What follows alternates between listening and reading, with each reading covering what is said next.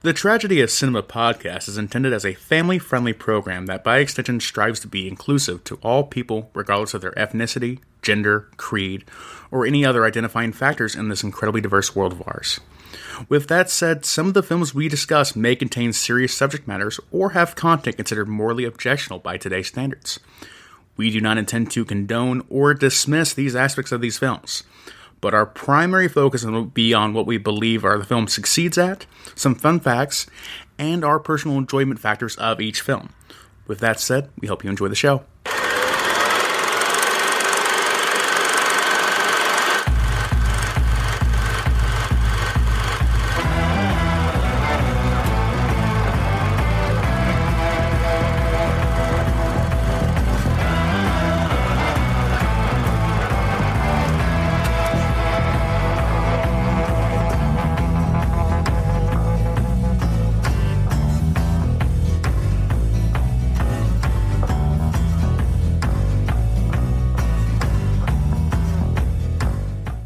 I hereby sentence you to serve 125 years.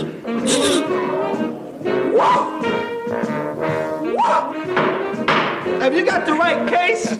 Columbia Pictures presents Gene Wilder and Richard Pryor. I have my head overhauled for listening to you. Together again in Stir Crazy. I can't feel nothing in my leg. One's a little too good. That's Grossberger, the biggest mass murderer in the history of the Southwest. Nobody has ever just sat down and honestly talked with that man. Hello. One's not quite bad enough. They got this Korean doctor just set foot in this country. Make sure you don't get him. That's right. He's the one made the mistake on me. Korean, right? How do you go? That's the cat did me. Could you actually become involved, romantically, with a prisoner? Absolutely not. Oh, I didn't think so. Excuse me, will you? I'll come with you. Oh, Gene Wilder and Richard Pryor in Stir Crazy. Only these two guys could dress up like woodpeckers and get framed for robbing a bank. Stir Crazy. That's right, we're bad. Imagine all the possibilities if the whole world was just like me. All right, guys, welcome back to the Tragedy of Cinema podcast. I'm your host, Jimbo, and today joined again by The wonderful co-host, Kyle. Wonderful. Before we get going on today's episode, I'd like to take a moment to let everybody know that one of our listeners and lifelong friend, John Masco, who was at our live event here in Indy, was in a terrible, just horrific car accident where he has some injuries, a lot of injuries, and he needs all the prayer and support and thoughts that he can get. He's a good man, so if everybody could just keep him in your thoughts and prayers, fellow friend of the podcast, so we appreciate that. Yeah, so, wishing him all the best and speedy and complete recovery if all possible. Right. Yeah. So, Kyle, this is episode 113. We're going to be talking about Stir Crazy. Right. So, Kyle, before we start, question. Gene Wilder and Richard Pryor have teamed up to do at least 4 movies that I know of. Mm-hmm. Which one is your favorite collab between the two?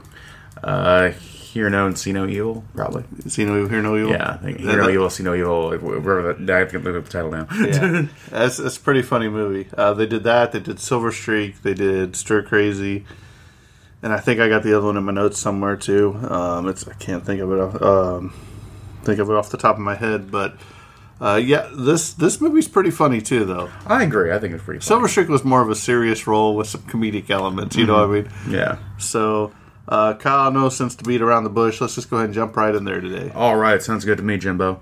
All right. So we have Stir Crazy, released in 1980 here.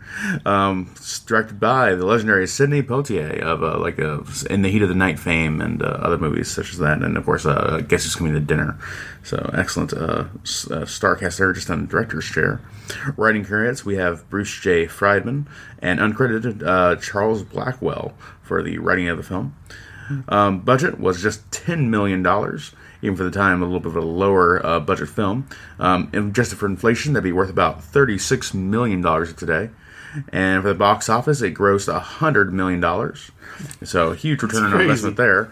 Big time. You got to think probably what $30 million probably to make all of a sudden done. Expenses of the film probably $30 million probably to make $60 million to break even.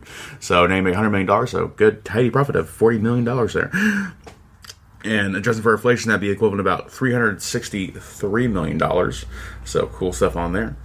Moving on here, we're just going to go straight into the cast here. We have, of course, the legendary Gene Wilder playing Skip Donahue. Gene Wilder, of course, best known for such roles in the Willy Wonka and the Charlie Factory, Blazing Saddles, and a ton of other amazing comedic films. Then, of course, Young Frankenstein, and everything else too as well. Oh wow, I had to stretch right there. Cool. Then we have excellent Richard Pryor playing Harry Monroe. Richard Pryor, of course, like movies like Superman 2, Superman 3. That's right, Superman 3, The Toy, and a bunch of other great films. Brewster's Millions. Probably Brewster's Millions, probably my favorite actually. Richard Pryor movie with him and John Goodman. Oh, so good. Classic film.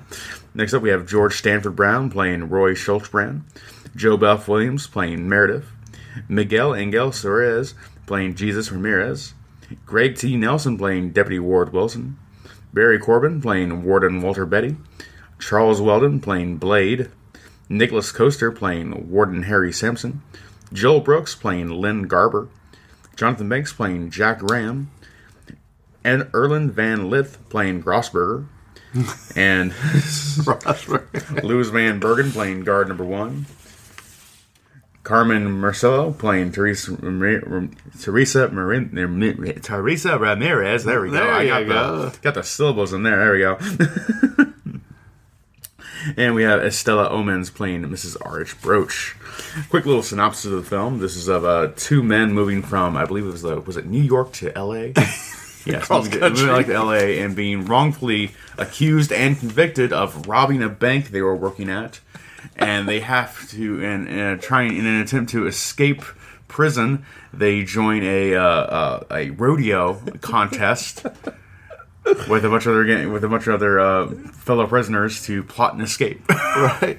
Oh man, the bird costumes they wear because they as they're traveling across from New York to California, that they have to get jobs along the way. That was their whole plot. Mm-hmm. And the scene, man, where Gene Wilder, they're in that bar. I don't know if it's in New York yet or if it's on the way, but on the way, yeah. Yeah, they're on the way, and they have to get somebody or whatever. They go to that bar, and then there's some guys with that punching bag. Mm-hmm. And he's like, them two guys over there, they look nice. Oh, yeah. And he walks over to him. Hey, buddy, they're going to kill you. Can I try that? But that little jingle they do, I got it in here. I think the whole jingle that they do where they're dressed in the chickens at the bank. Oh, my gosh. So, no. Or even like the first bar they go to. Like the taxi driver and the customer having a fight, and then he's like, "I can break up this fight," and he goes through the whole thing and like, "You need to apologize." Meanwhile, the whole time the taxi driver has the man by literally the jewels of his life. Yeah, doesn't he have like a wrench or what's he got? He's got something like a clamp, basically, like right on the family jewels, rather. And the whole time the man is being very compliant because he wants him to let go. And Gene Wilder, completely oblivious, is like, "You need to apologize to this man and come to see your differences."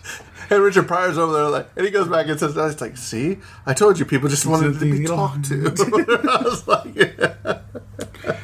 So here we go. Let's talk about some fun stuff in this movie. So prior to filming, Arizona State Prison Warden Robert Raines had tried to organize a rodeo for 2 years. The biggest obstacle was the cost of constructing an arena, complete with grandstands, stables, and livestock chutes. When Columbia Pictures inquired about renting the prison for a film shoot, he saw a way to realize his dream. If security could be maintained, the prison was available for a fee which matched the budget for the new rodeo grounds. Raines said there was a fringe benefit we didn't anticipate. Morale in the prison was never higher. Some 350 inmates signed on as extras playing themselves, and the rest, even the most notorious troublemakers, stayed on their best behavior. There were simply no incidents.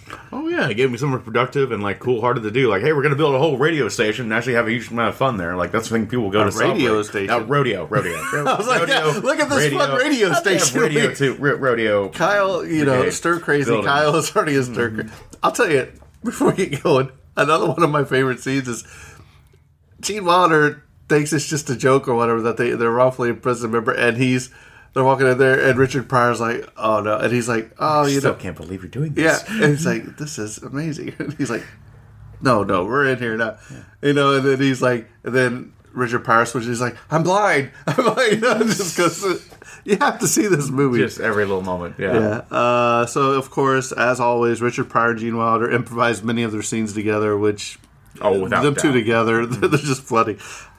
According to Greg Ferrara at Turner Classic Movies, Richard Pryor constantly showed up late, hours late on set, sometimes not arriving until noon. His bodyguard later admitted to Pryor's agent David Franklin that Pryor was freebasing cocaine every night, making the star's behavior erratic and paranoid. Yes, erratic and paranoid, and I think like even his wife later posthumously kind of like admitted to a lot of the things he did during his whole life, and that man had a very wild and out kind of lifestyle for many, many years, and at the same time, more power to him if you have the will and the like whatever, you can embrace those kind of indulgences, but still has negative consequences as well. Right. So, unfortunate there. As an MIT grad, Erland Van Lith was apparently allowed to wear the famous brass rat graduation ring during filming. You can see it most clearly in the scene in the metal shop when he bends the metal bar. Brass rings. Oh, in the prison. So, yeah, you can be able to wear that in a prison. Right. So, yeah, it's still cool. This is the first movie directed by an African-American to gross over $100 million in North America. Just one of the many more accolades you can put at Sidney Poitier's feet and be like, hey, you did everything.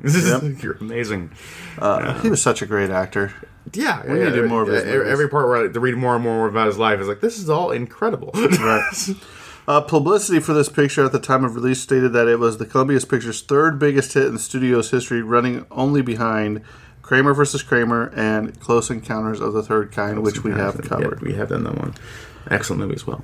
This movie was the sixth film that Sidney Poitier directed, but it was the first one in which also he did not star. So, this was Richard Pryor's first $1 million paycheck movie. He also received 10% of the gross. Oh, wow. So it was a big payday for him, too. So, however, Gene Wilder received top billing, and Another You was the other movie I was talking about. Oh, Another and You. See No Evil and Hear No Evil, Pryor got first billing over Wilder. I've never seen that one, personally. I don't think I have either, unless I've seen it and I don't know the name of the movie, you know what I mean? Yeah. The character of Warden Walter Beatty, who was played by Baron Corbin, was frequently referred to in the movie as Warden Beatty, as a spoof the name of Warren Beatty. Now, here you go. You ready? The nickname of the group of bank robbers was the Woodpecker Gang. The Woodpecker Gang. As Gene Wilder and Richard Pryor dressed up as woodpeckers in this movie, as well as go to prison, there was has long been an association of the Paris characters being jailbirds in this film. But the two are never actually seen in the jail wearing bird suits. In fact, Richard Pryor refused to wear the woodpecker costume for the bank scene, so a double was used in the film, but he did wear it for the poster and promotional pictures. I wonder if that means that, surely he did the voiceover for that scene then. I'm sure he'd have to do that. Right. Yeah, you can't just do that. Yeah, wow. That's just shattered the illusion. Gene Wilder's like, sure. Gene Wilder's like, I'll do it. How do you get I refuse to debase myself. Like, have you looked at your whole career? Did you not see your $1 million paycheck that's coming your way, plus 10% of whatever we make? The whole movie gross, which is more than you got paid for that. Right. Yeah. This is one of only two movies in 1980, or one of two 1980 movies featuring a mechanical bull. This one and the other one was what? Kyle? I have no idea. Urban Cowboy. Urban Cowboy. And if you know, Gene Wilder is even labeled as an urban cowboy in one scene of this movie. So that's funny. Okay, This is the second of four films starring Pryor and Wilder. The others are Silver Streak, Another You, Hear No Evil, See No Evil. And both were also involved in Blazing Saddles, which we've covered on this podcast. But Pryor as a co-writer and Wilder on screen. If you go back and listen to that, they didn't want... Yeah. There was an issue with Pryor being in the movie. But you can go back and listen to that. I can't remember that one. Yeah, I have to go back to podcast for that one. Yeah. Right. Yeah, we have a podcast for that one, too. Yes. Excellent podcast. Proud of it. This picture grossed $101.3 million at the box office in the U.S., making it the third highest grossing movie of 1980, Kyle. Very impressive. What two movies were ahead of it in the box office in 1980? You should be able to get one. The other one, you're going to struggle. I really should know these, but I don't. The one shocked me. One, you should know. If you look around my room, you probably get a hint. If you look around the studio, you probably see some inspiration of one of them. Was it Halloween or Michael? I can't remember. I can't remember. Kyle, like 1980s. Look around my room. Was it Star Wars? Which Star Wars came out in 1980? I don't remember. The Empire Strikes Back. Okay, yes. Empire Strikes Back. I was like, I don't know. Good grief, Kyle! You are really. I'm like, I know my own age. How old are you? I don't know. So how many fingers I got?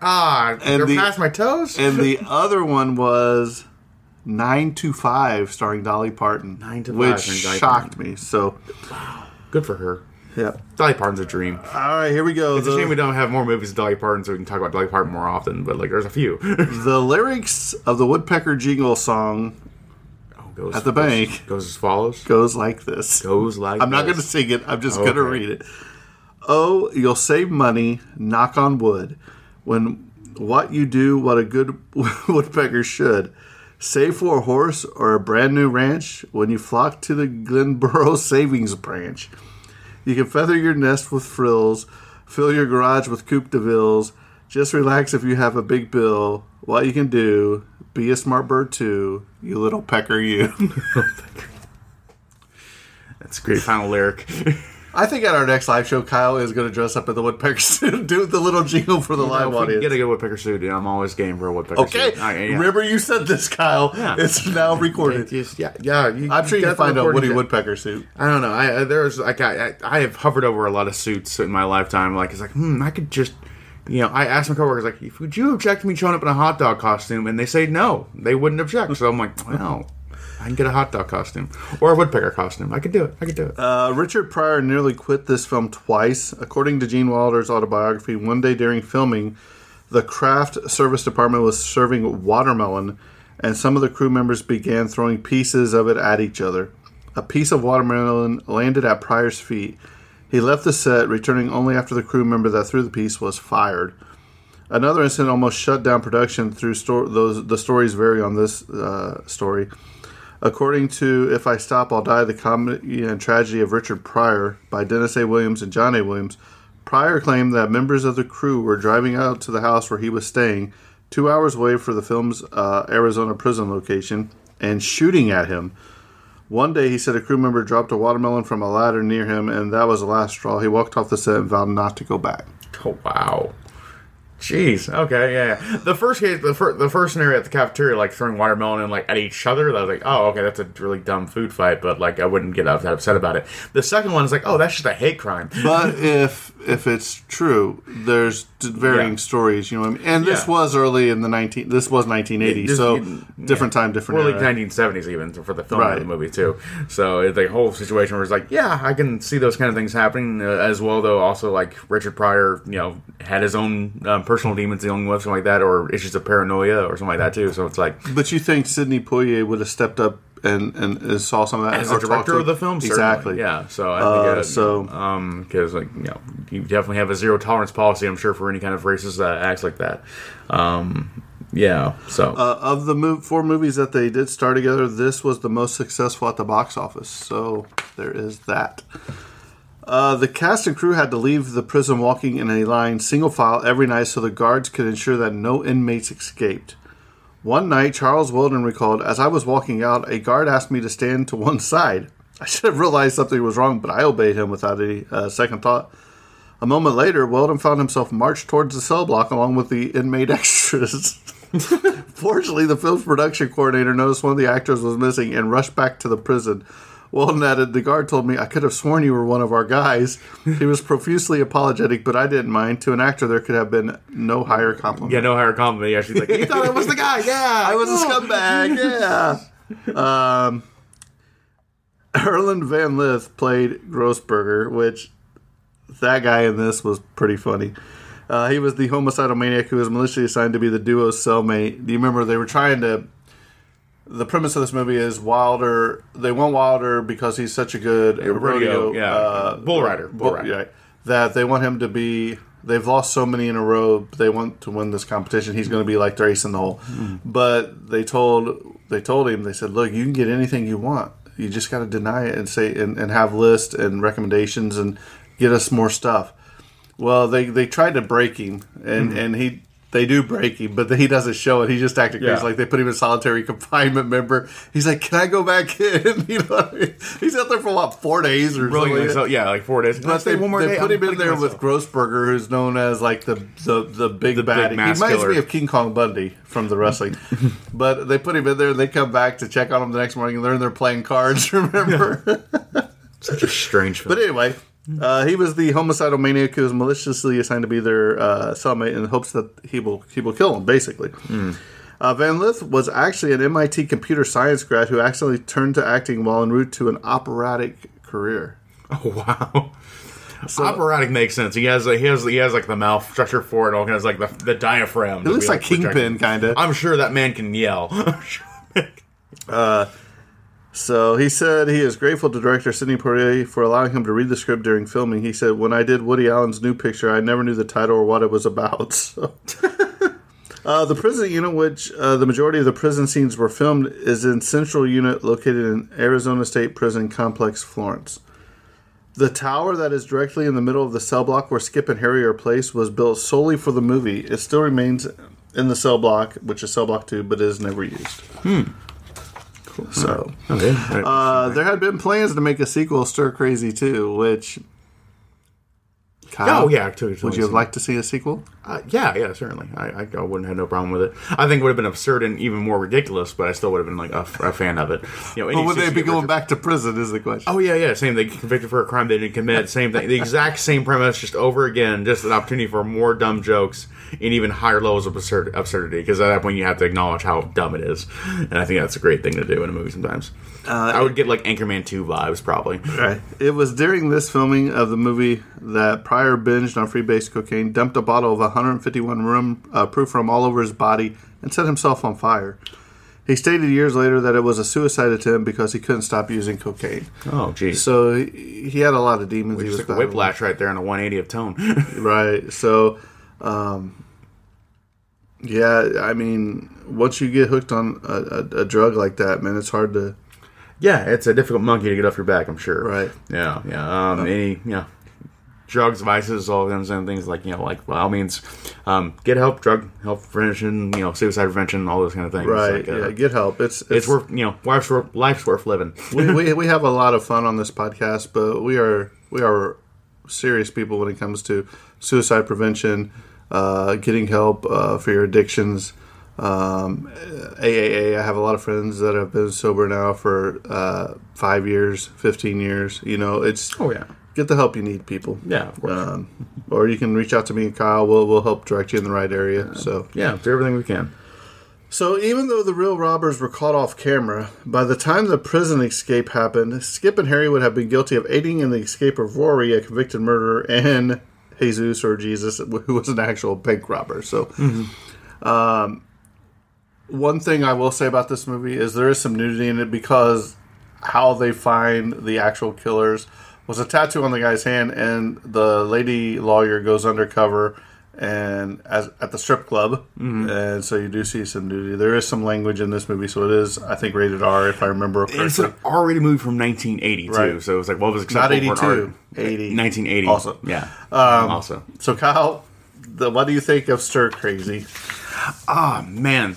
This is a movie of this is a star-led movie entirely. If it wasn't for Richard Pryor and Gene Wilder, this movie would have just died. Would have just no one would remember it at all. We wouldn't even cover it on the podcast because it would be just so darn boring that no one would even talk about it. So Richard Pryor and Gene Wilder are the reason this film gets even up to a higher level of above mediocrity. I think this movie is solid. I think it's pretty good. I don't think it's the best of either of their films in their career. I think it's pretty good, but you can pass it as well. You can pass by it, but so this is a star movie where it's worth watching especially if you're a Gene Wilder and Richard Pryor fan. It's worth watching, but it's not a movie to write home about necessarily. And I think if you didn't have those two actors, if you didn't have Sidney Poitier directing it, it'd be this movie, just forget about it. But having all those things come together means there's some good ad-libbed comedy and some good scripting for absurd jokes, and also just always a good look at the time of okay, what was like how did 1980s or 1970s people view themselves, and that reflected in this movie, and that's always kind of fun to see.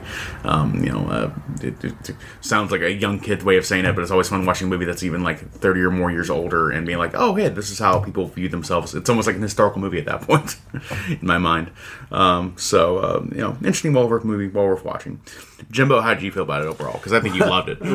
Well, I told you when I watched it, I said, it takes a lot to get me to laugh out loud in a movie. Mm-hmm. And I did it several times in this movie. Just because once they're in the courtroom, and they find out that they're getting convicted, they say, well, how long will that be? And they're like, what was 152 consecutive life sentences? Whatever the maximum was, you know what I mean? 50 years or whatever.